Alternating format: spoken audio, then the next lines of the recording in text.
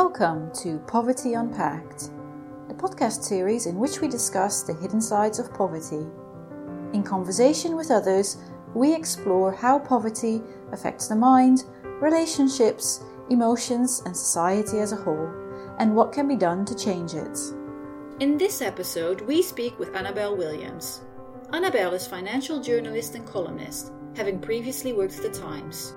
She is author of the book Why Women Are Poorer Than Men. She mixes hard-hitting facts and figures with examples from the UK and beyond to explore the gender gap in income and wealth. Together we discuss how many policies and schemes disadvantage women and lock them into poverty. Annabelle is critical of neoliberal feminism and workplace gurus such as Sheryl Sandberg, who tell women to lean in and to solve issues by advocating for themselves and asking for a higher pay. Annabelle, as you will hear, is adamant that the feminization of poverty is about much more than the pay gap, and we should be paying attention to many more different factors. Annabelle, thank you very much for joining the podcast. It's a real pleasure to have you on. Now, you wrote this book called Why Women Are Poorer Than Men.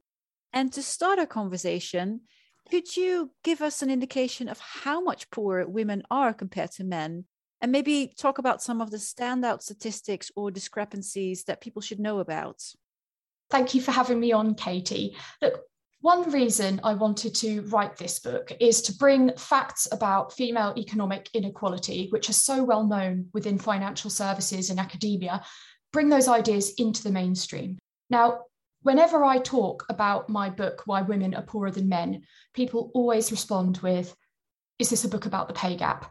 And it's really frustrating because feminization of poverty is persistent. So it's a phenomenon that basically occurs across centuries, across continents and different cultures. And then it's also something that starts in childhood with girls gradually having kind of less resources attributed to them. And then it continues throughout the life cycle and it just gets worse. It culminates in this kind of hidden crisis of old age poverty, hidden in the sense that it hasn't been addressed ever.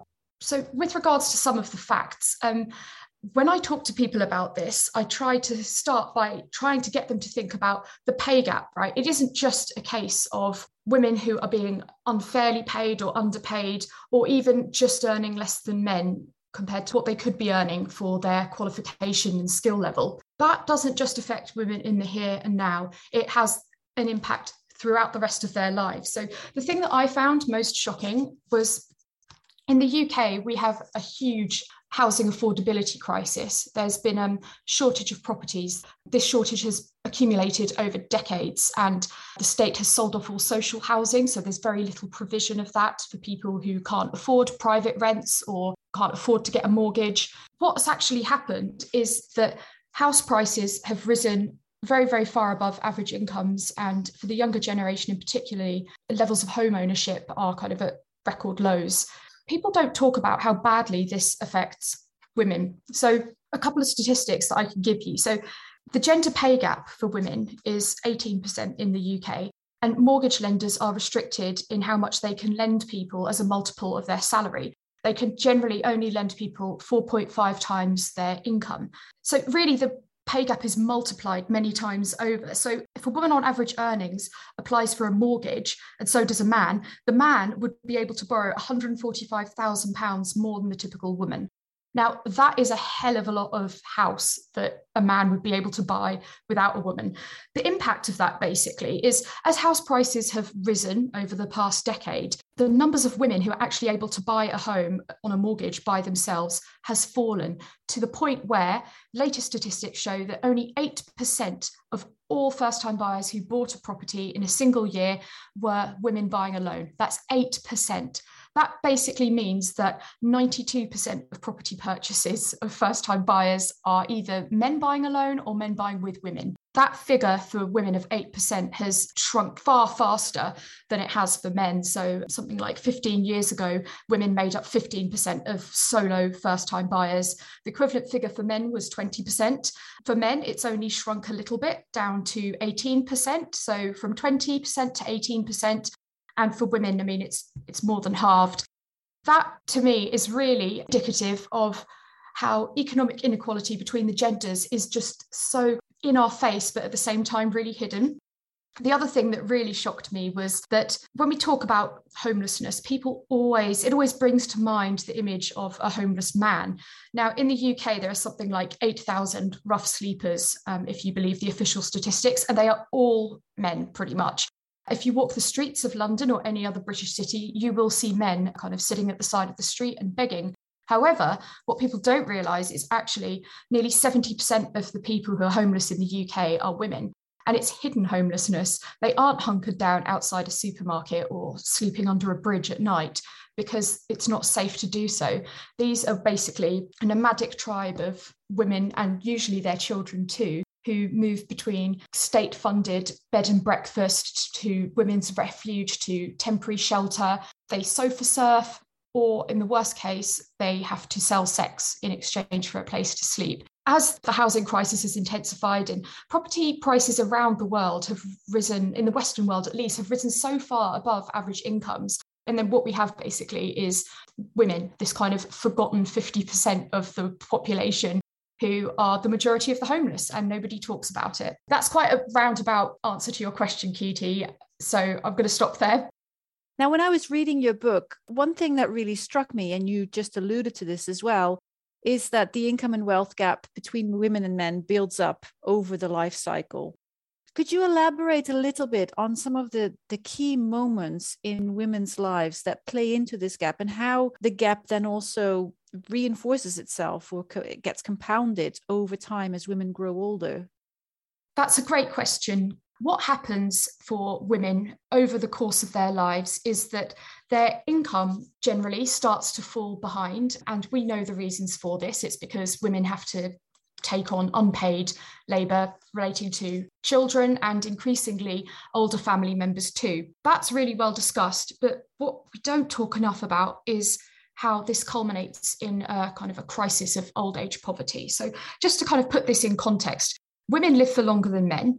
They have been doing that throughout history in every place with reliable records, in every year that we've got documentation for. And this goes back hundreds of years. So Sweden, for example, they kept really excellent, comprehensive public records for generations. And even back in 1800, the average life expectancy of a woman was higher than it was for a man. This isn't even something that's unique to humans or even grown women. Baby girls are more likely to survive to their first birthday than baby boys, and female apes outlive their male counterparts. It's a super survival trait. It's a really interesting feature of female biology. And just as an aside, scientists have been baffled by this and can't work out why. It used to be thought that maybe men wore themselves out by doing kind of work that was harder, more dangerous, outdoors. But as populations have shifted to have men and women working indoors, often in office environments, this kind of trick of female longevity has persisted. Scientists think that perhaps testosterone has some kind of degrading effects on the body, or conversely, that estrogen has some kind of protective effects.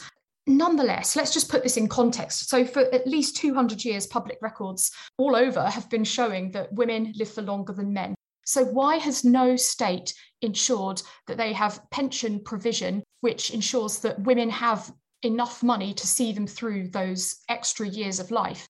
In fact, what happens is the opposite. Across Europe, women tend to reach retirement age with an average of 50% less saved for their retirement than men do, with also the knowledge that they're going to outlive men. So the difference of how long women live varies around the world. They can expect to live between 10 and 13 years longer than men in parts of the former Soviet Union, so Russia and Kazakhstan. But globally, women will live 4 to 7 years longer than men.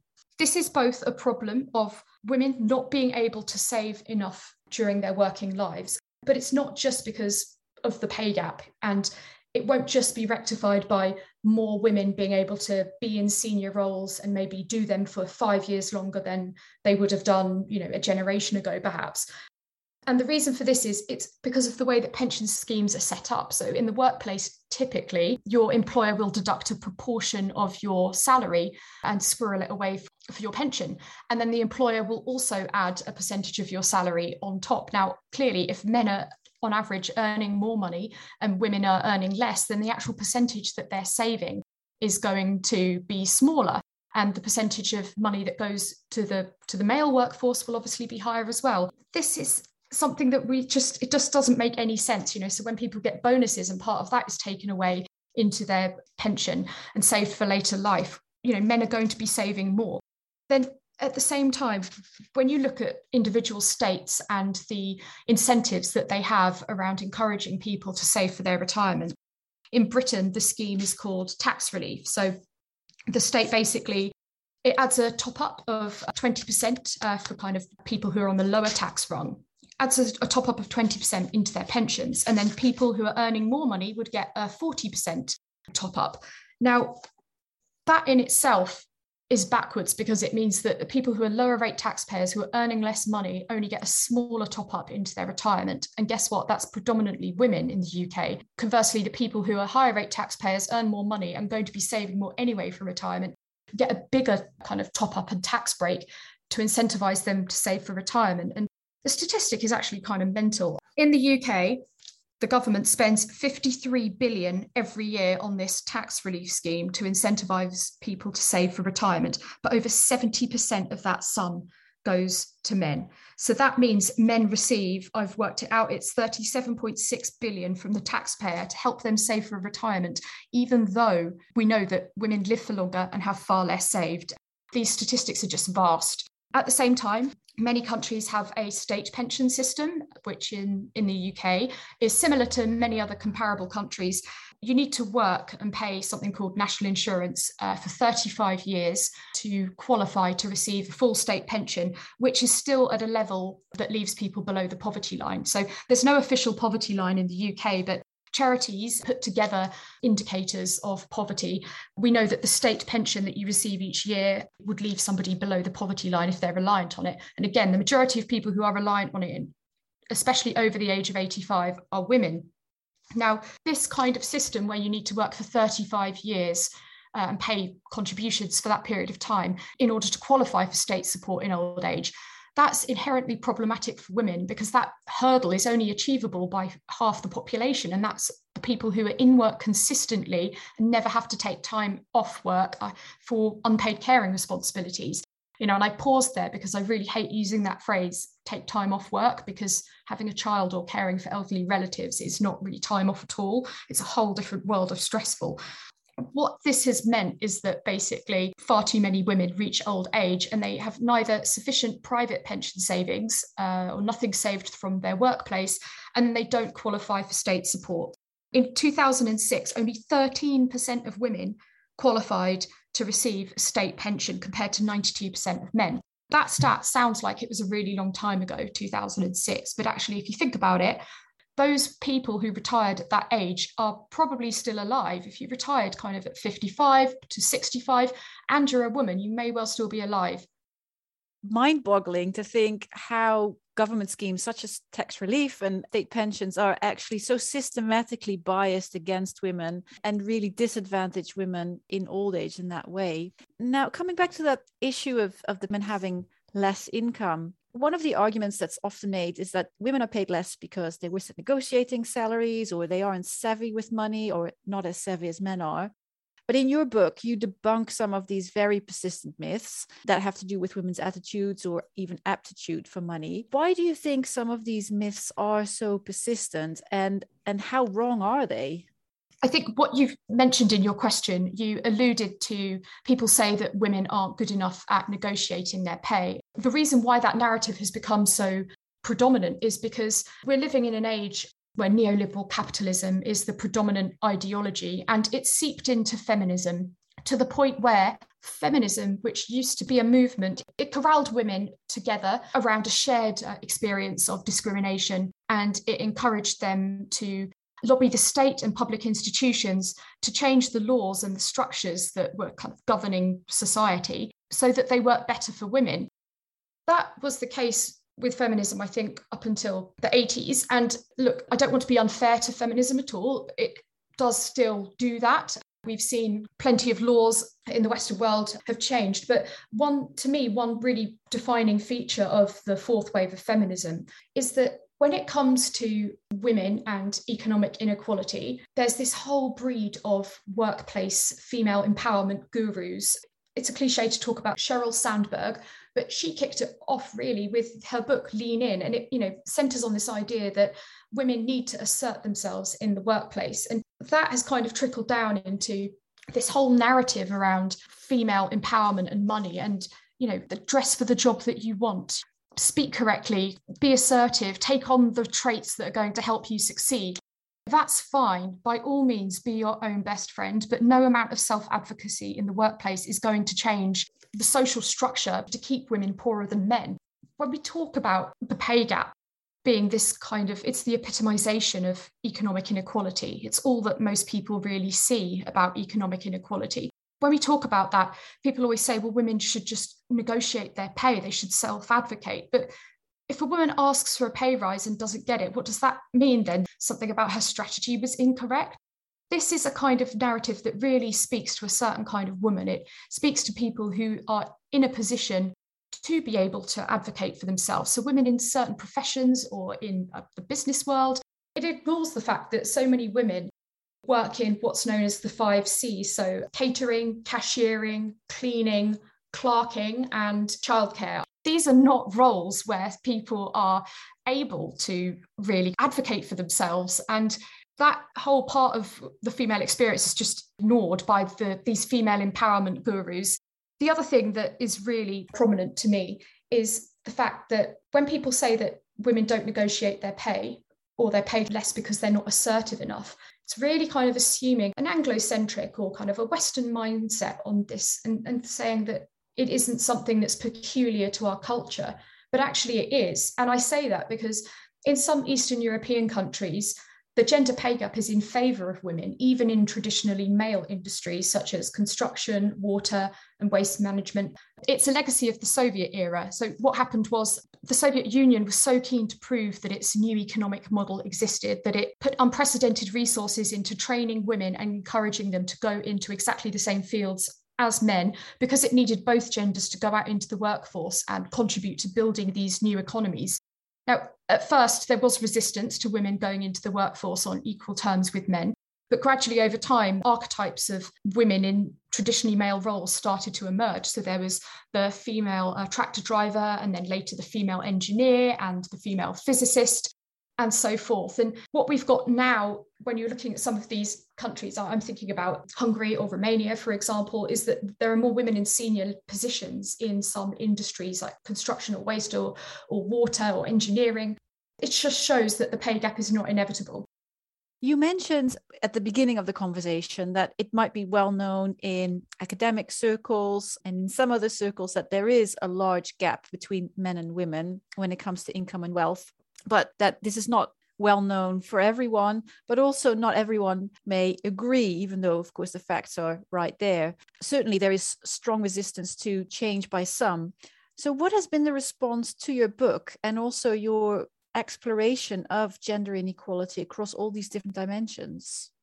The point you make really goes to the heart of why I wanted to write this book. And that was, I worked as a financial journalist for 15 years. I was a finance writer and columnist at the Times of London. And it really frustrated me that the facts that were well known about economic inequality and the gendered nature of it, the facts that were really well known about that in financial services and in academia were just not known at all outside of those circles. And one time, the UK government had basically launched this huge initiative called auto-enrolment, which was seismic. And it basically meant that employers in the UK had to give their workers a pension and contribute towards that pension. This was meant to help millions of lower paid workers. But the thing is, the government set the level for inclusion in a workplace pension at £10,000.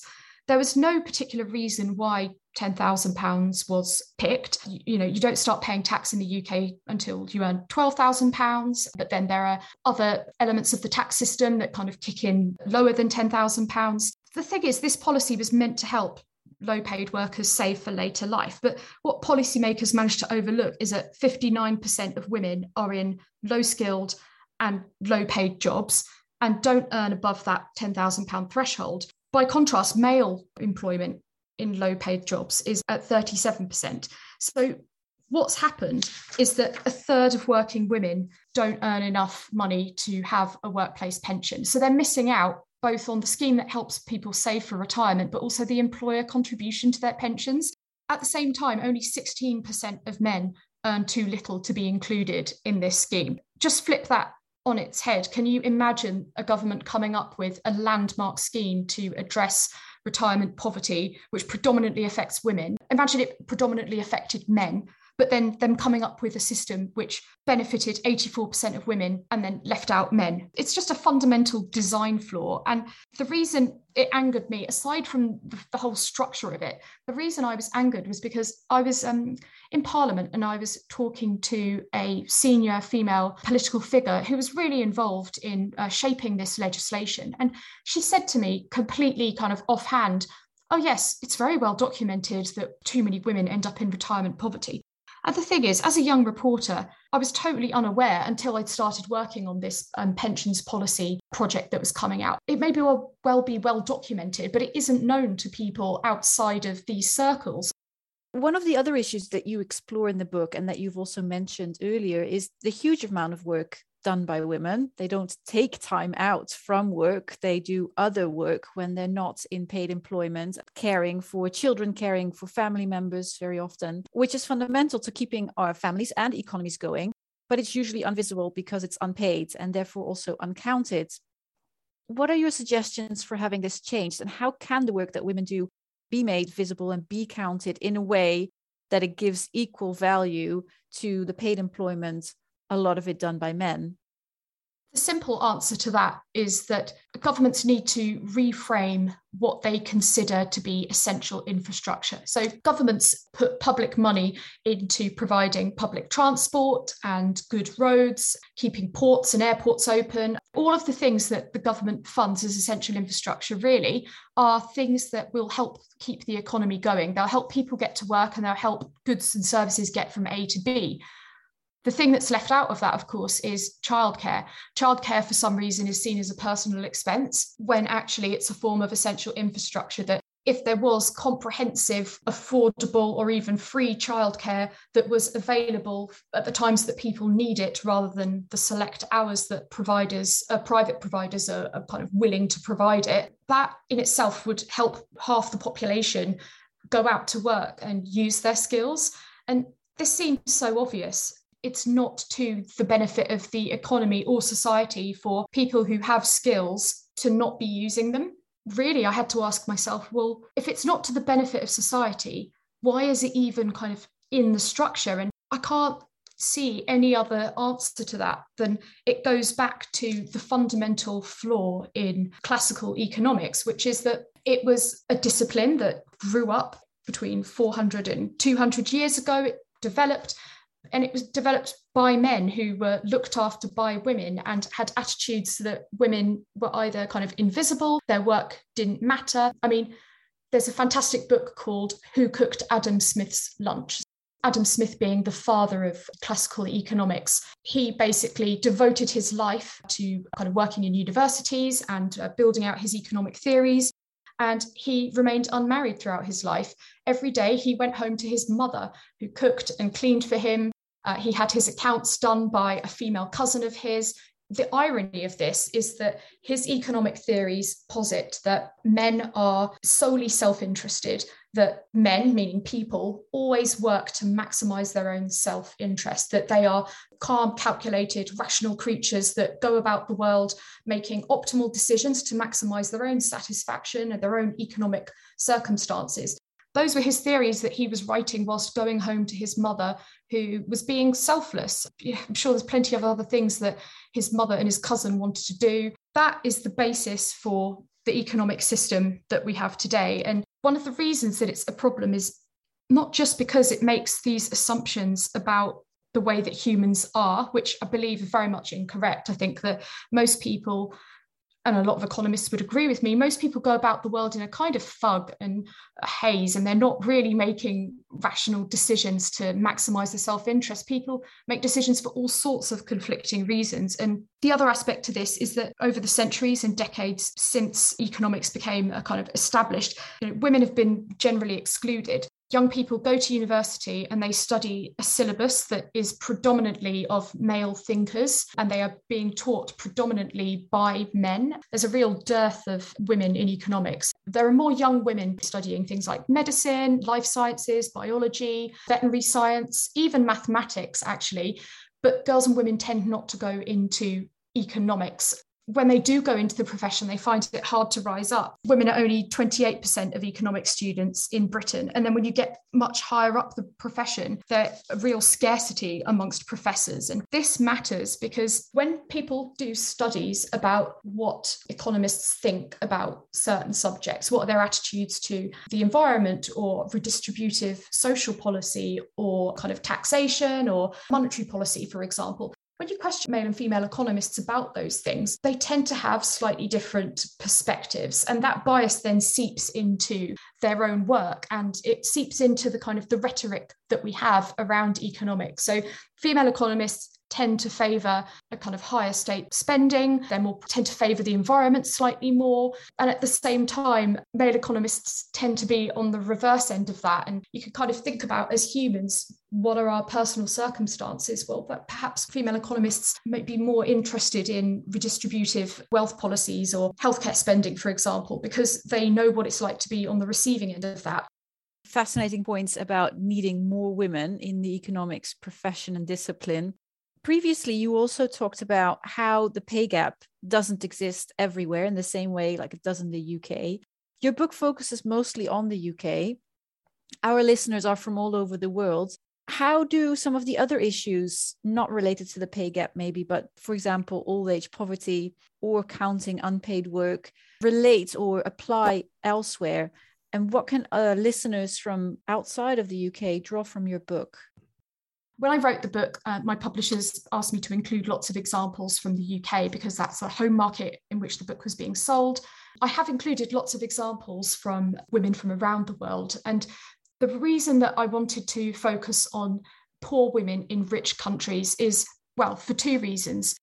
Firstly, because although female economic inequality persists all over the world, when it's happening in developed countries or lesser industrialized nations, often the reasons for it are very, very different to those in the West. And the other reason is that in developed Western nations, feminism has been talked about in the public sphere for decades. It's been loudly thrashed out, and people largely think that the gender battle has been won.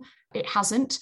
To me, economic status is the last area of gender inequality yet to have been seriously addressed.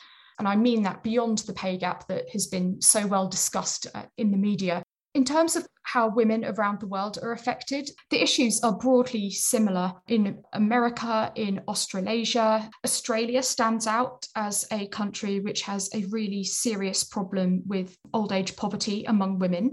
At the same time, I can think of New Zealand being a really great place that's had some initiatives recently to kind of address the pay issue. So Auckland City Council basically undertook an audit of what it paid people, and it wanted to look at jobs based on the skills and then compare the skills of each job to other professions and see what they are comparable to. So social work, for example, is a job that's predominantly done by women in New Zealand.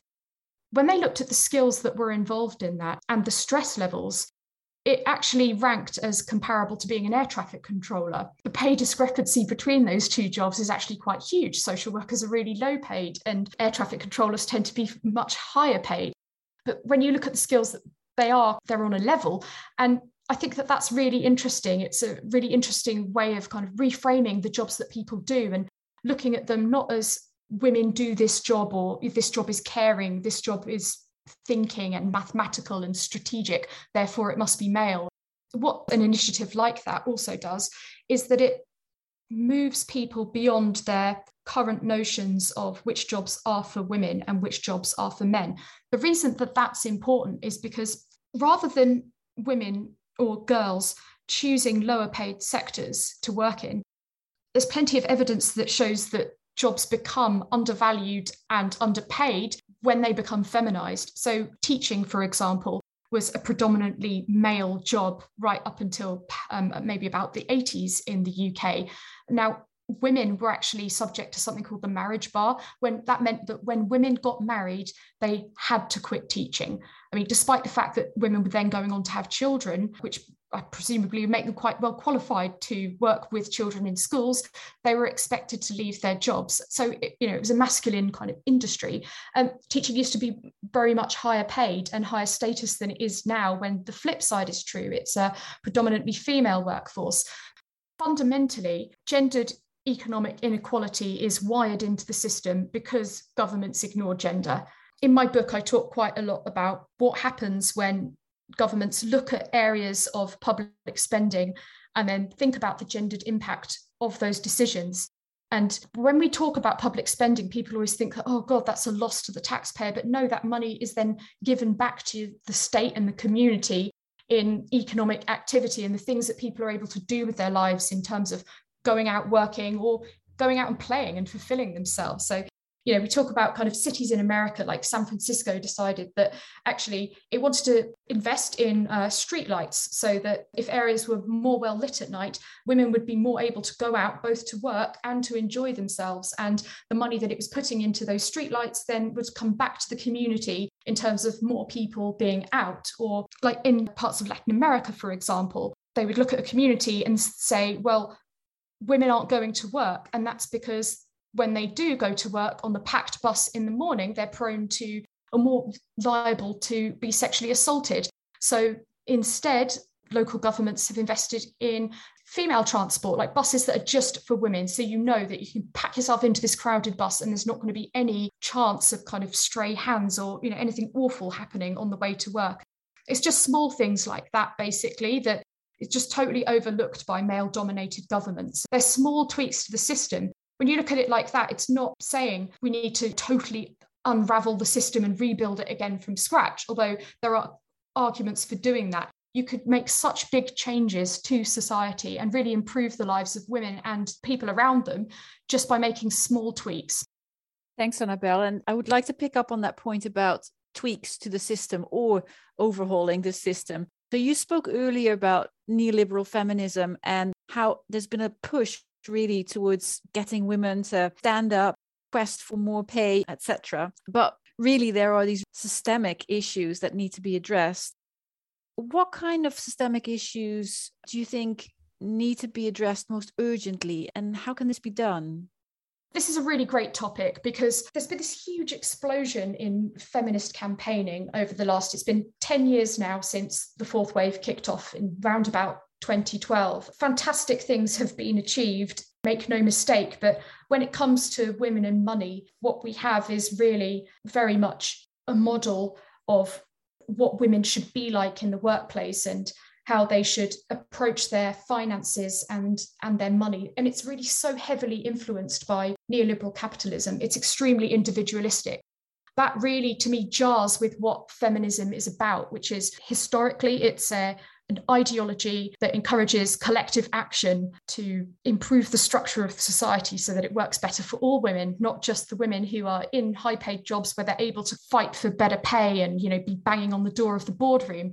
When I talk about how there are small tweaks that can be made to the system, not only is that true, and I'll give you some examples, but it's also really important because people do not respond well to massive change or suggestions of massive change. An example I could give is when people in the workplace are put through anti-bias training. They go to this training, but then when it comes to putting it in place, it requires the brain to kind of stop in the moment when they're encountered with such a kind of problem and then reboot itself and try to take into account the learning that it received in training and then kind of put in place this positive action. And it's basically kind of cognitively a bit too much for a lot of people's brains. And I mean that in a nice way. What is a better way is to make small tweaks to the system, say, for example, the workplace, where anti-bias is kind of woven in. So an example of that is when somebody goes for a job interview, many employers will ask them, what were you earning in your previous job? And then they will base their salary offer on that number that somebody's suggested. Now, when an employer does that, it risks carrying any discrimination that was in the previous job forward into the new job because somebody's future and their new pay for the next few years is going to be based on what they were earning before. This isn't just an issue for women, it's an issue for any minority group or indeed majority group like older people who can be discriminated against in terms of salaries. If employers were banned from asking candidates about their previous pay and just offering pay packages which are open to negotiation, but offering pay packages that are based on the skills and experience required for that particular role and not on what somebody decided to pay a candidate in a previous role years before, that in itself is just one way of weaving anti-bias into the system. That's a very clear example of how systematically things can change, so women aren't automatically disadvantaged in these kinds of processes.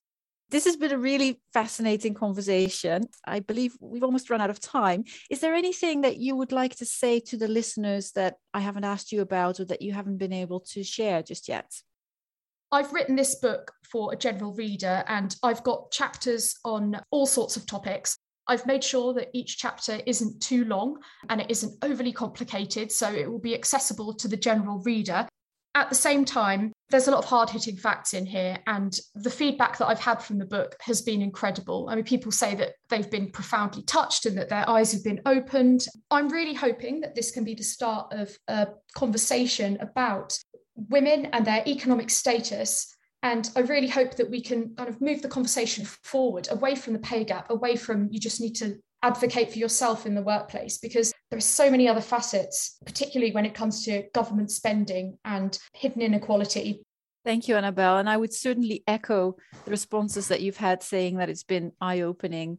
I have found it very thought-provoking and really insightful. And I've also really enjoyed reading it. I found it an enjoyable balance between facts, figures, and anecdotes. And I think it makes it really accessible to many readers, which I also agree is super important. Thank you very much for taking the time to talk with us today. And we will share all of this with our listeners. Great. Thank you for listening. If you liked this episode, please follow us on social media, on Twitter and Instagram, and wherever you get your podcasts. Leave us a review. We'd love to hear from you. We hope you'll join us again next time.